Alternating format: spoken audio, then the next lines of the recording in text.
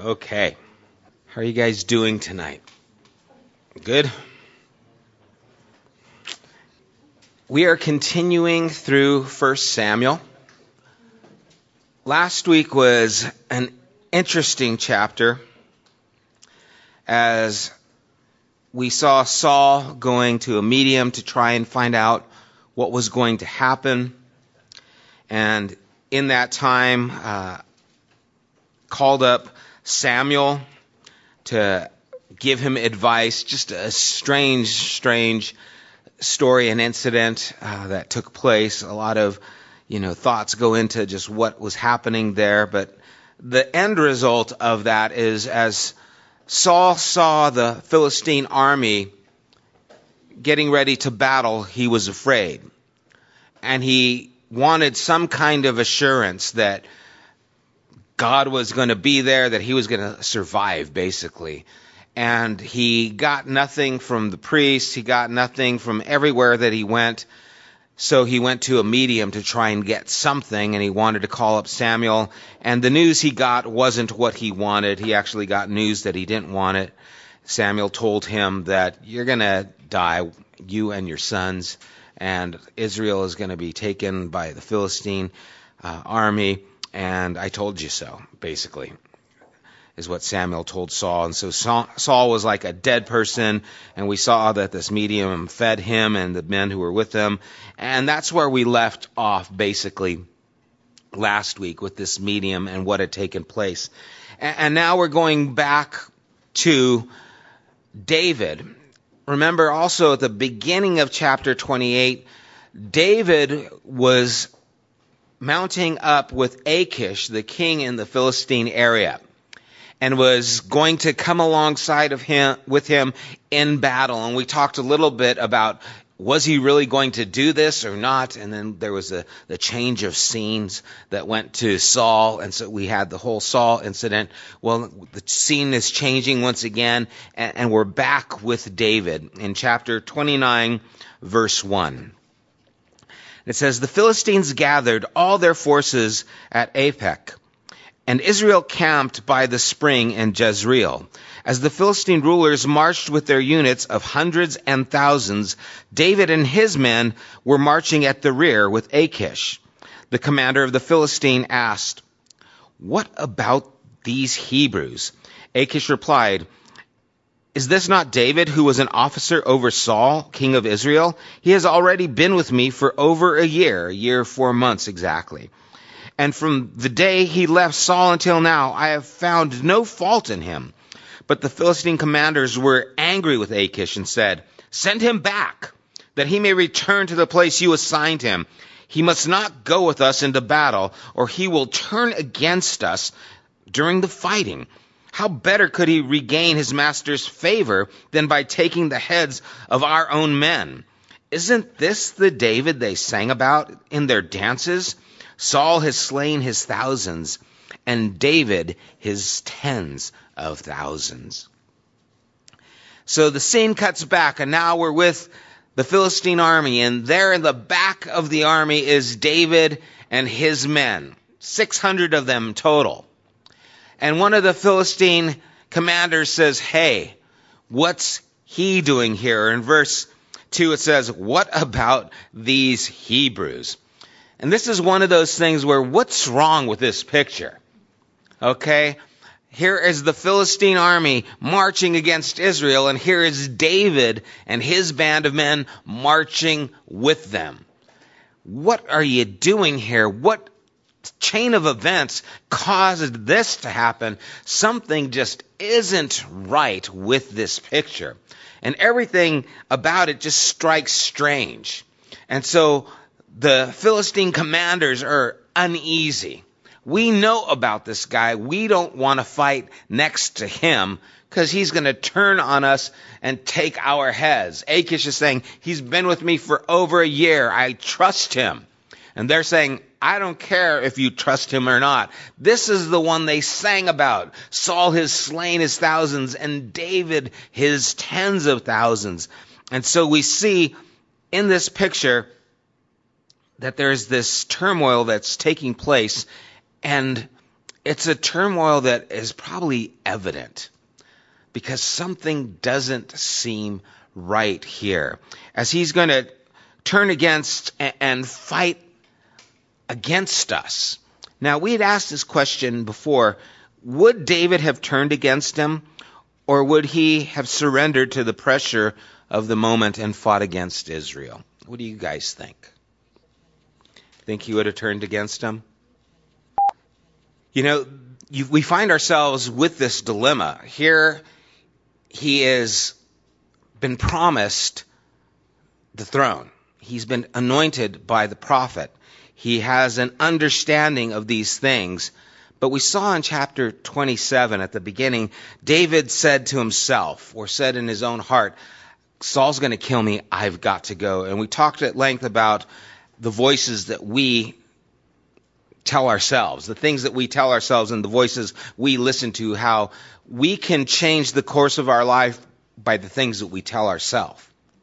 And David told himself something that wasn't true, that everyone had told him wasn't going to be true, but the moment, I'm tired of running from Saul. One of these days, it was too close of a call. This time, he's going to kill me. And so David told himself, for sure, Saul's going to kill me. I need to go hide with the Philistines. And then he was raiding different villages and just kind of living in this dark place in his life. For a year and 4 months, no psalms were written.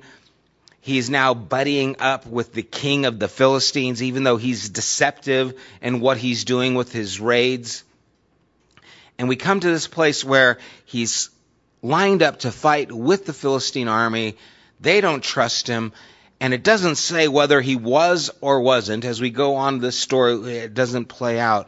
But, you know, it only takes a moment to change the direction of our lives. It only takes a moment for us to make a bad choice, to give in to pressure if we find ourselves in a bad place. And David is in a bad place. And so, who knows? We can't say for sure. I lean to the side that he wouldn't have, but what's he doing here in the first place? You know, it wasn't a good place for him to be. And it's these kinds of places that we find ourselves in when we succumb to the pressure. It's at the enemy's fire when Peter is warming himself that he denies the Lord. It's, what are you doing there at that time? That's when the problems can arise. You know, so many times when I'm talking to someone maybe in counseling and they said, well, I got in a fight, and I say, okay, wait. Before we go on to the next step, why did you get in the fight? Well, this guy said something to me and it started, okay, who's this guy? And well, I was in this bar with this guy, you know, and you start going back and you say, okay, you know, it started before the fight. There was the decisions you made here. There was the too much alcohol consumed. There was the, you know, problem you had with someone, and then it resulted in the fight. It didn't just all of a sudden there was a fight. And you trace it back and you see that there was being in the wrong place caused wrong actions to happen. And I can talk about that in my life. I'm sure all of you can. We all have those moments where if I wasn't here, this wouldn't have happened. If I didn't do this, it wouldn't have led to this, and it wouldn't have led to this. And so there is this chain of events that has taken place that finds David here, at this place, at this time. And I wonder, when David heard them saying, this is the one they sang about, Saul has slain his thousands, and David his tens of thousands. I mean, you think about that. That was shortly after the incident with Goliath. Now it's a distant memory, years ago. A distant memory of where he once was, and also a painful reminder of where he now is. As he hears this, it probably seems like a lifetime ago, because I've been on the run for so many years. I've been in exile for so long. It's hard to remember that life. It's hard to remember when that was happening, but it was still there. That song still played out even in the enemy's camp. And it's just an interesting thing how sometimes that reminder, even that song, can take him back to that place. Maybe sometimes even as Danny's singing, some of these songs we've been singing for a while, and you just remember that song, and it's such a strong reminder that one thing remains. His love never fails. It never gives up. Those kinds of things just might bring us back to that. I remember when I held on to that truth, but maybe you're far away from it now and you're wondering, where is that? Is it a distant memory, or is it a reminder that things aren't that way where he is right now? And so Achish in verse 6 called David and said to him, "As surely as the Lord lives," which is interesting because now he's using David's terminology. He's using the Lord's name, trying, in a sense, we don't know if he's just showing David's support, but he's using the Lord's name in this way. You have been reliable. In other words, I trust you in what your belief has been. You have been reliable. And I would be pleased to have you serve with me in the army. From the day you came to me until now, I have found no fault in you, but the rulers don't approve of you. Now turn back and go in peace. Do nothing to displease the Philistine rulers. And so he's saying, I trust you. You've done nothing that would find fault in my eyes. Now, is that true? He lied to him, right? He was lying to Achish. He was going and raiding villages that weren't in Judea. But he was telling Achish that they were, trying to give him the appearance that I'm an enemy of your enemy, so I'm your friend. But that wasn't entirely true. And again, something about this is just as ugly, right? Here's this king who's an enemy of Israel, but who has found favor, with David. And it's like, that seems like a good thing. You know how it is in those stories or TV miniseries always do this, where it's like, oh, this is the bad guy. But then there's a twist of events. Oh, they're not the bad guy. They're really a good person. I thought they were bad, but now they're good. But then it changes again. Well, they might be bad, but I don't know if they are bad. And you're wondering, who are you? What's going to happen? And it's one of those scenarios where, are you a bad guy? You seem like a nice guy right now to David. And Saul is being a jerk. So maybe we aren't for Saul. Maybe we are for this King Achish, because Saul is a jerk. Saul killed the prophets, and Saul has done all these things. And I bring all this out to point out, we try and draw real clean lines. God is for these people. God is against these people. But throughout the history of Israel, God has allowed nations to come in and teach Israel a lesson. And he's told them, no, your disobedience, I'm going to bring in the Babylonians. I'm going to bring in the Assyrians. I'm going to now allow the Philistines, or maybe the Romans or whoever, they're going to come in and they're going to conquer you so that you will turn around. And so, interesting play of events as we know who Saul is. And this Achish seems like a nice guy. Verse 9. Achish answered, I know that you have been as pleasing in my eyes as an angel of God. And this term, an angel of God, is a general expression. He's not using the covenant name Yahweh. It's Ha Elohim. It's just a reference to you've been like a messenger from God. So he's not using a divine name. Nevertheless, the Philistine commanders have said, he must not go up with us into battle. Now get up early along with your master's servants who have come with you, and leave in the morning as soon as it is light. So David and his men got up early in the morning to go back to the land of the Philistines, and the Philistines went. Wait, I missed a verse, didn't I? I missed verse 8. I'm sorry. But what have I done? Asked David. What have you found against your servant from the day I came unto you till now? Why can't I go and fight against the enemies of my lord the king? So we don't know if David is sincere or if once again he's acting. Again, has he changed? Has there something transpired, or was he planning to fight? It doesn't tell us. It just doesn't say. We're left to wonder. I wonder if. I don't think so, but maybe. Why was he, again, it seems like this guy's a nice guy. He's giving David all these, accolades, and David is turning and saying, okay. And I wonder how many times God is intervening in a divine way. That this isn't God's intervention, steering David out of this and using the other people as a voice to accomplish what he wants. Maybe David was going to find himself in harm's way. Maybe he was going to be killed. Maybe David was going to make a bad decision. And just like,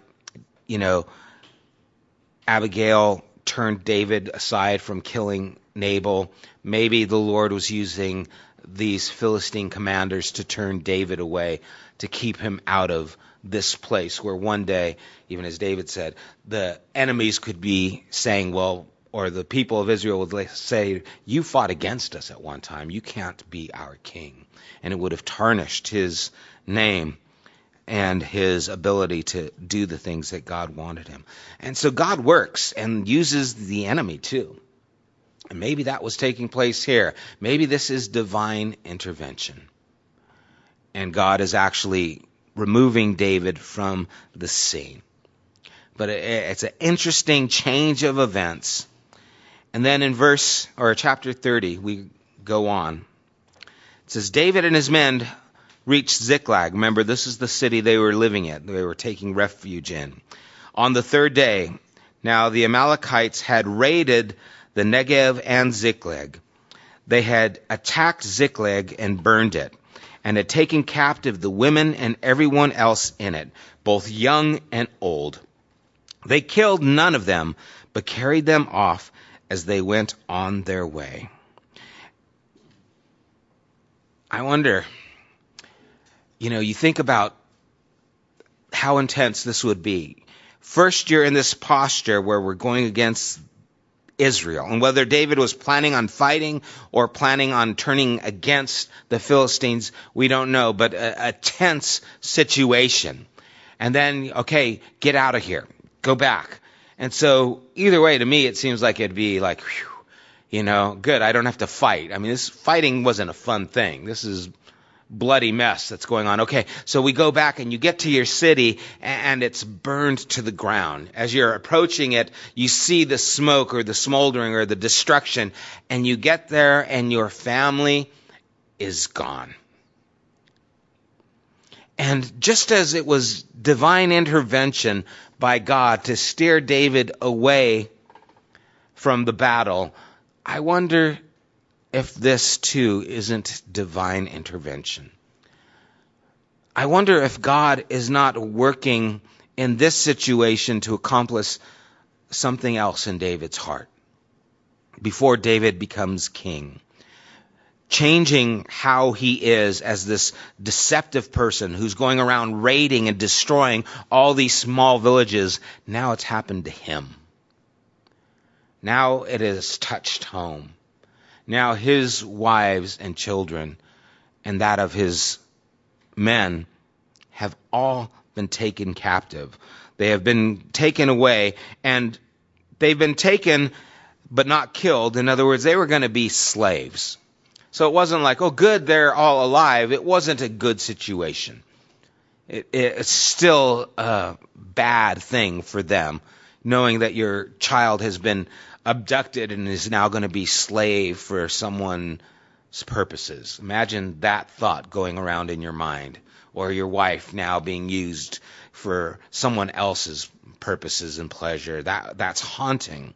In verse 3, when David and his men reached Ziklag, they found it destroyed by fire, and their wives and sons and daughters taken captive.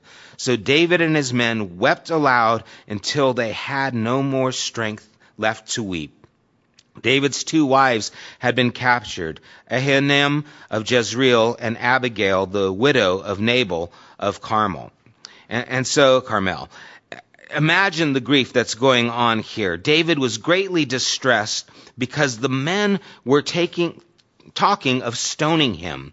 Each one was bitter in spirit because of his sons and daughters. But David found strength in the Lord his God. It seems to be going downhill.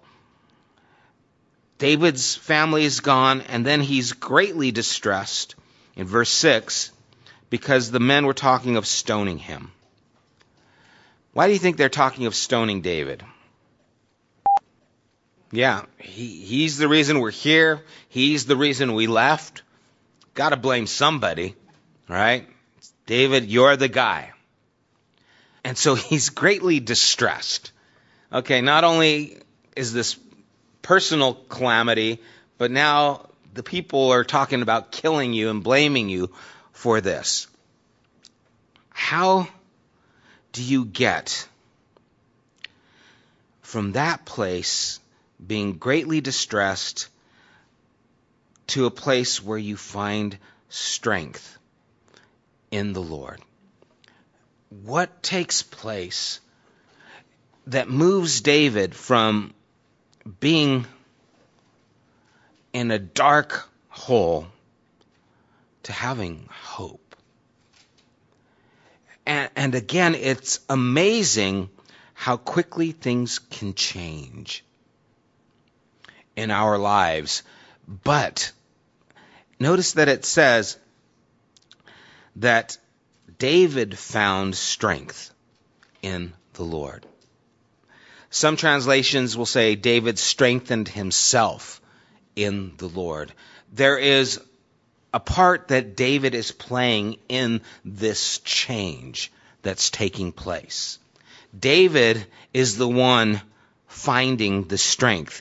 David is the one taking this strength from the Lord. And it's interesting because David doesn't sit there in his problem and say, I just need time. You guys, give me time to just mourn and get myself together. Which is what, a lot of times we'll do. Hey, I just got to clear my head to see what's going on. I need to, find out what's going on. David doesn't do that. David doesn't take this position and this posture of defeat. He takes this posture of, I'm going to move forward.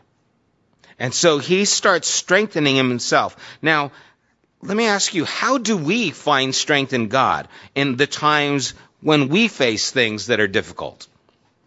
David lost his wives and his children, and they're about to kill him. Pretty desperate times. What about us when we've lost a job, when we are sick, or we've lost someone that we love, or we're in a situation of, calamity, some kind of physical, financial burden? How do we find strength in God? Pray. Okay, we pray. Past experiences, remembering what? What God has done, His faithfulness, His words, His promises. And start remembering, I belong to the Lord. What would have happened if David didn't come back? He would have lost his family completely. Well, we're going to find he didn't. Spoiler alert.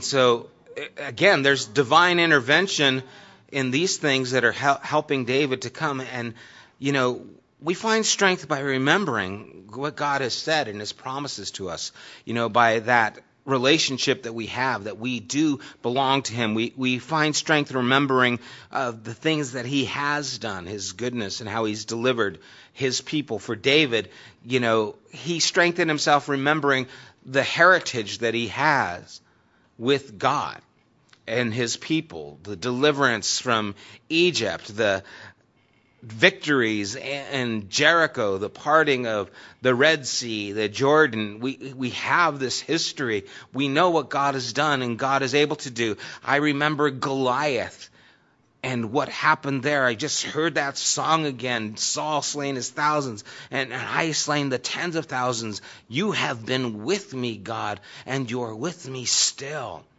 And so he strengthens himself in who God is, not just who God is out there, but who God is for him and in his life. And how important is that then to have that kind of a relationship where we can strengthen ourselves because of what God has done in our lives? Because he has spoken to our hearts, because he has brought us out of the pit, because he has given us solid rock to build our lives on and move forward. And then when the trouble comes, we can look back and say, look what God has done. He didn't bring me here to abandon me. He didn't bring me out here to this place to allow these men to kill me. And he strengthened himself. And what happens when a person is strengthened in God? Well, we're going to see what happens. Then David said to Abiathar the priest, verse 7, the son of Ahimelech, bring me the ephod. Abiathar brought it to him, and David inquired of the Lord, shall I pursue this raiding party, and will I overtake them? This was something David failed to do a few chapters ago when he fled to the Philistines' hands. He failed to inquire of the Lord. Remember? He just said, oh no. He thought within his own heart, God, they're going to kill me, I'm going to go. He didn't inquire of the Lord. He hasn't, it's at least to our knowledge, inquired of God since before when he was in Israel, wondering what to do, whether they should attack or not attack, and follow after these people. In fact, there's a few times where he's had to ask twice. But now he asks again. And I think it's amazing because he says, shall I pursue them? And it says, pursue them. The Lord answered him, you will certainly overtake them and succeed in the rescue. So from a discouraged place to an assertive place, David doesn't stop and wait for comfort. He sets out to change what has happened. He doesn't sit back and say, okay, God, do something. He says, God, I want to do this. Will we do this and will we be successful? And God says, yeah. And he postures himself to move forward. What does that do to the people who are picking up rocks, getting ready to kill him? David's sitting there, and all of a sudden, something happens. In David's soul, something happens, and it turns into something that they visibly can see, and now he gets up and he goes to the priest and he says, bring me the ephod. What's he doing? What's he getting the ephod for? We're going to go after these people. We're going to go after these people. All of a sudden, their minds have been lifted from the tragedy that is facing them to the hope of what can happen. And David is the one who moves their minds from this place of, we want to kill you, we hate what's happened, we hate our lives as they are now, to this place of, is God going to help us get our wives and our children back? Can we overtake them? They hadn't thought about that. They had been so overwhelmed with the event that happened, they were just mourning. They were angry. They were in distress. And David, the one who they're about to kill, is the one who now changes their distress and puts them on the offensive and moves them to a different frame of mind. I love that. I love that. And I think the greatest victories in our lives are probably at that moment in the darkest despair. The biggest change we can make in our lives is that time when everything seems hopeless and we find strength in God. And instead of saying, oh God, there's nothing good here, it's over, I don't know what to do, I surrender, I just give up, God, I'm done. Instead say, I will not die like this. I will not let my life be remembered by this. I am not this person. I am going to, with my last breath and my last step, make the difference that I believe God can make in my life. To hell with this situation. I'm done with it. I'm moving forward.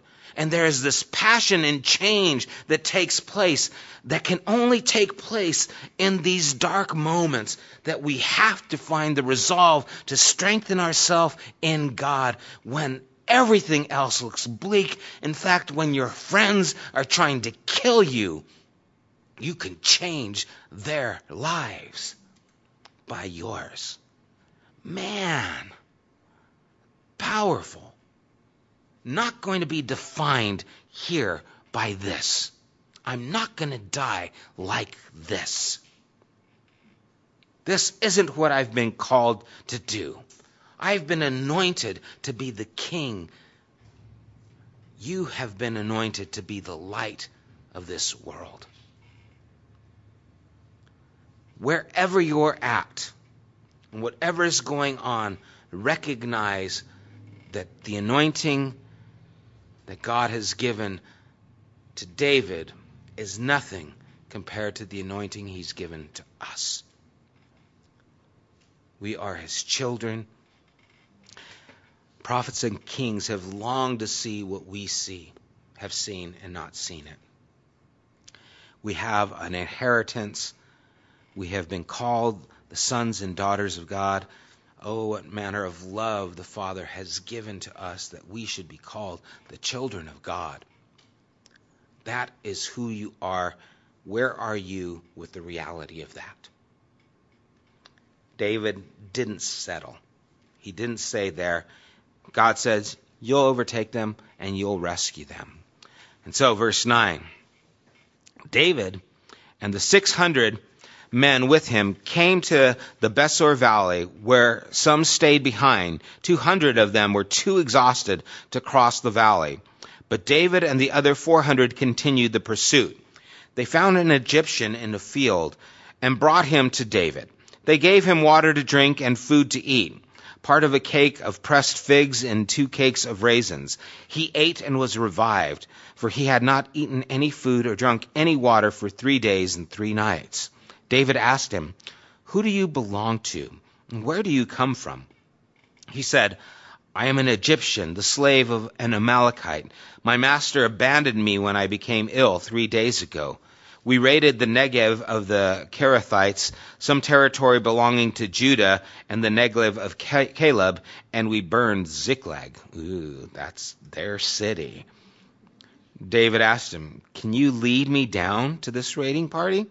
He answered, "Swear to me before God that you will not kill me or hand me over to my master, and I'll take you down to them." He led David down, and there they were, scattered over the countryside, eating, drinking, and reveling because of the great amount of plunder they had taken from the land of the Philistines and from Judah. David fought them from dusk until the evening of the next day, and none of them got away except 400 young men who rode off on camels and fled. David recovered everything the Amalekites had taken, including his 2 wives. Nothing was missing, young or old, boy or girl, plunder or anything else they had taken.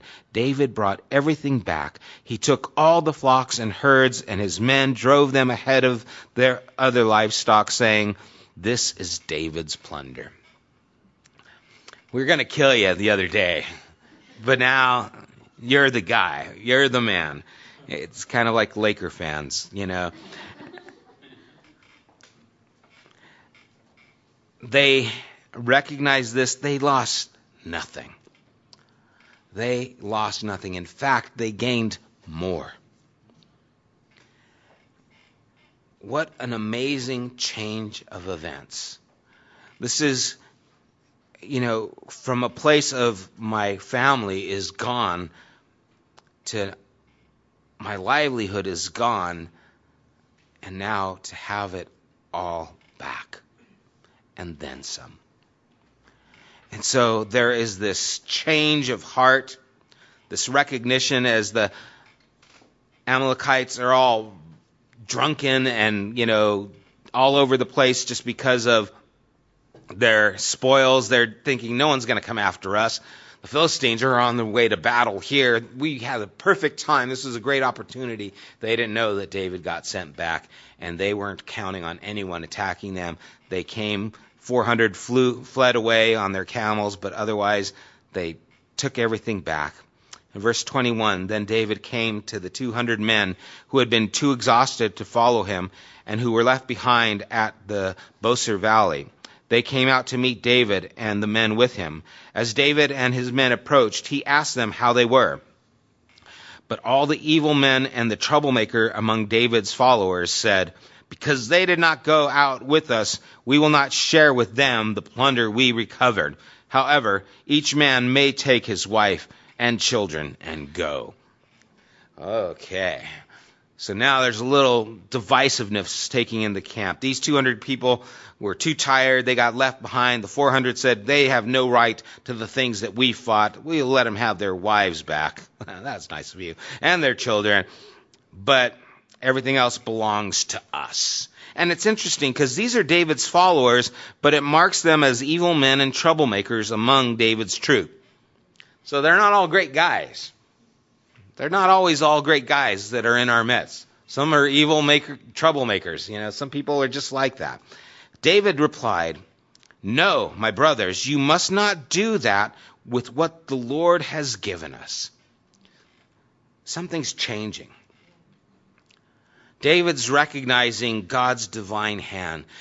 God's hand kept us from going to battle just in time so we could find out what had happened to our wives, children, and livestock. We ran into that Egyptian fellow. He didn't die yet. He was on the verge, and he led us down here, and we got everything back and then some.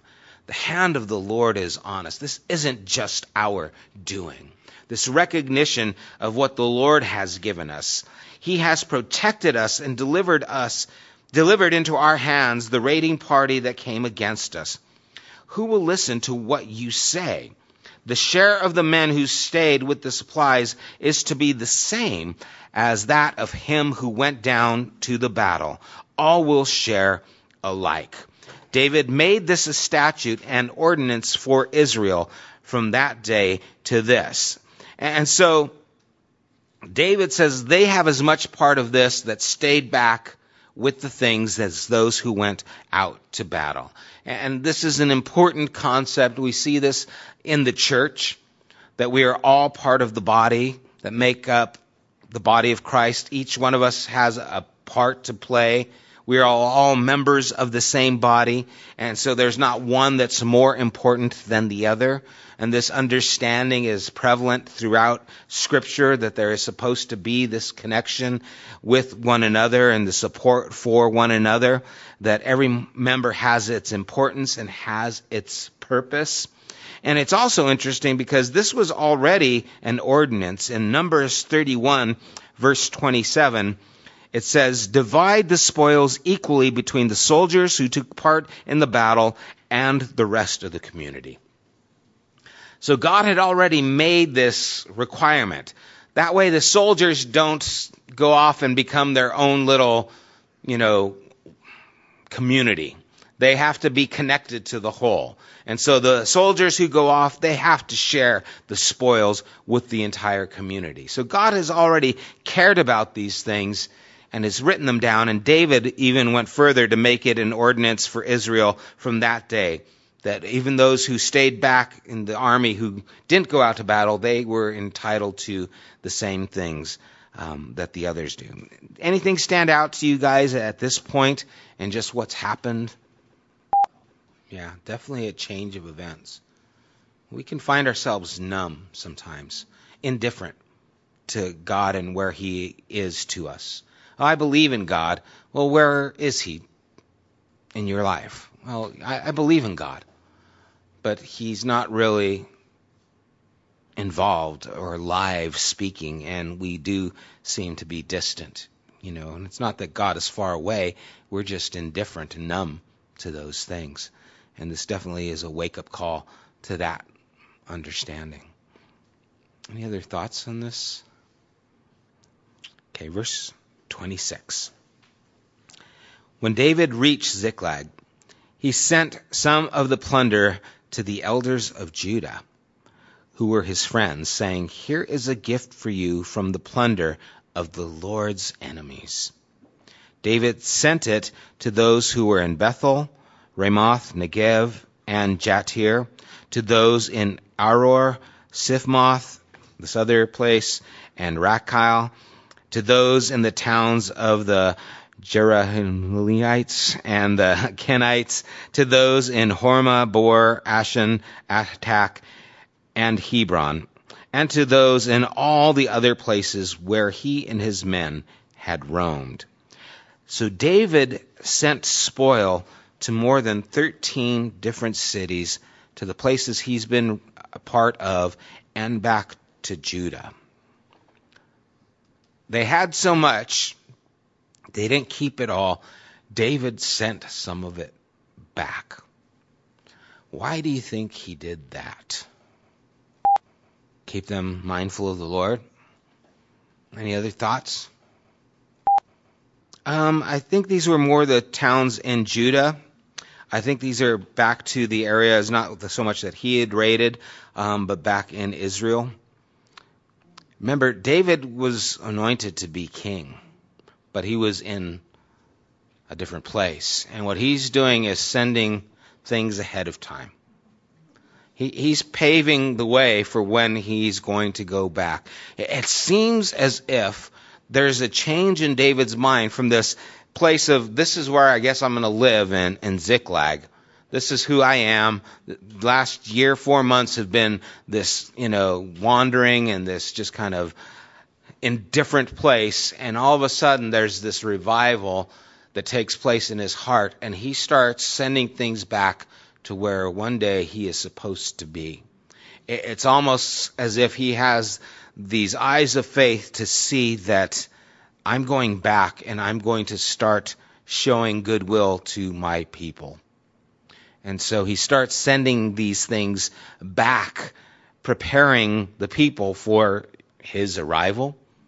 The fact that I'm going to be there at one time, or in some time. I think of just, I think it's in Luke 16, where Jesus gives the parable of the shrewd manager, right, who takes the money that's owed to his Lord and makes it smaller so that he looks good in those people's eyes. So that way, when he loses his job, he'll be welcomed. And so here, David is preparing the way so that he'll be welcomed when he gets back to these people. And it's almost an act of faith and a realization that I am going back. And so I'm going to start living my life based on the life that I want to live. Does that make sense? I'm going to allow the life that I really believe God has called me to be a reality in my life today. And again, just like he did in chapter 27, when David spoke in his mind, Saul's going to kill me, I need to flee. David is now speaking something different in his mind. I'm going to be the king. I'm going to start acting like the king. Yeah, David. It was definitely to bring support to them. Definitely. I mean, things weren't going well under Saul's rule. Saul wasn't a good king. A lot of people were probably, not doing as well as they should have been. And so, Carolyn? He's actually, moving forward in the direction that he was anointed to be in.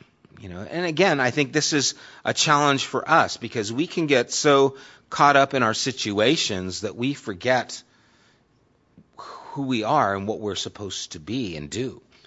And it can be overwhelming. I mean, I think of Corrine in my life throughout the years and the struggles that we've had with jobs and with children and, with all these different things that have taken place where we've had times where it's like overwhelming and we just get locked into this place. And we forget the things that God has put on our heart and inspired us to do and to be. And when we start remembering and start actually living as if that's a reality, we don't let our lives be defined by our circumstances. We actually change the circumstances and define our lives to what we want to be. And I think that's important for us to be able to do and to remember. It's still an important thing. I mean, we see the importance of this kind of belief that swear to me by your God so that I can know that it's legitimate. I mean, God had a big role in people's lives. I mean, what an amazing change of events, right? From chapter 29 to chapter 30. I mean, just in a short time. I mean, you could go back to chapter 28 when David started this. I mean, there's just so much happening, and I always am aware of how quickly things change for the bad.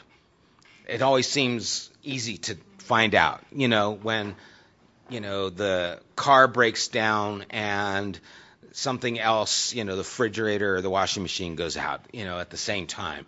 I'm aware of how quickly things are in the deficit. But what if we thought about how quickly things could turn for the benefit? What if we could actually make things change in our lives for the good by the things that we did and how we conducted ourselves and interacted with other people, and in a short time go from this place of desperation to a place of contentment and restoration? Yes. Wow. They should come to our church now. No. I'm joking. That's cool. Yeah, I mean, she was the change. She became the change, and that's what we see here. David became the change. Well, it's easy to, when you fall into that depression, things can overwhelm you. I've had situations even recently with family members, where they had one event go wrong, and pretty soon anything goes wrong, and it's like an explosion. Even a baking, catastrophe can set you off. I mean, it's just that's why I don't bake. Yeah, anything can just compound that, and pretty soon you get locked into that. This isn't going to change. This isn't going to change. I don't see how it can change. I don't see how it can change. But David didn't stay there. David said, I'm going to make the change. He strengthened himself in the Lord. He says, no, this isn't who I am. This isn't where I'm going to die. This isn't how it's going to end. I'm going to make the difference. And he did. Important. Any other thoughts on these chapters?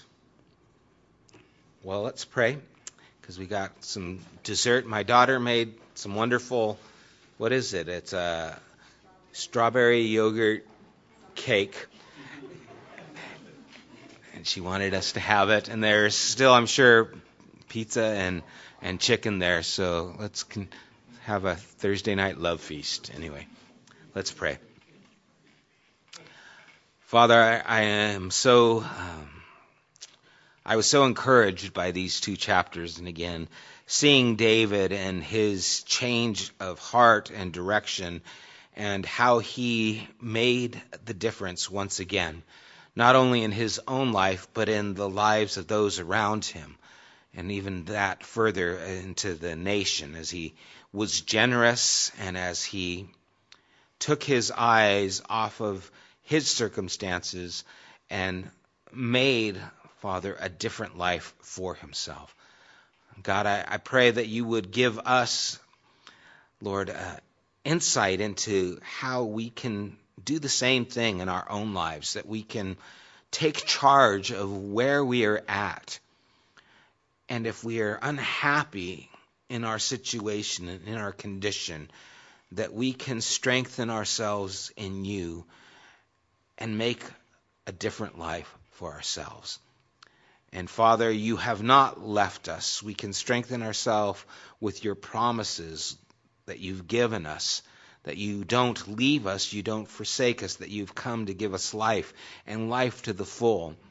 That if you were willing to give your Son so that we could have a relationship with you, how much more will you give all things to us pertaining to life? And Lord, we have such a blessed future, such a blessed hope and assurance in you. May we not be bogged down by those things that would steal our life and steal our joy and rob us from the life that we can have if we would but strengthen ourselves in you. And I thank you again for your encouragement and this time we have, Lord. Bless, I pray, in Jesus' name. Amen.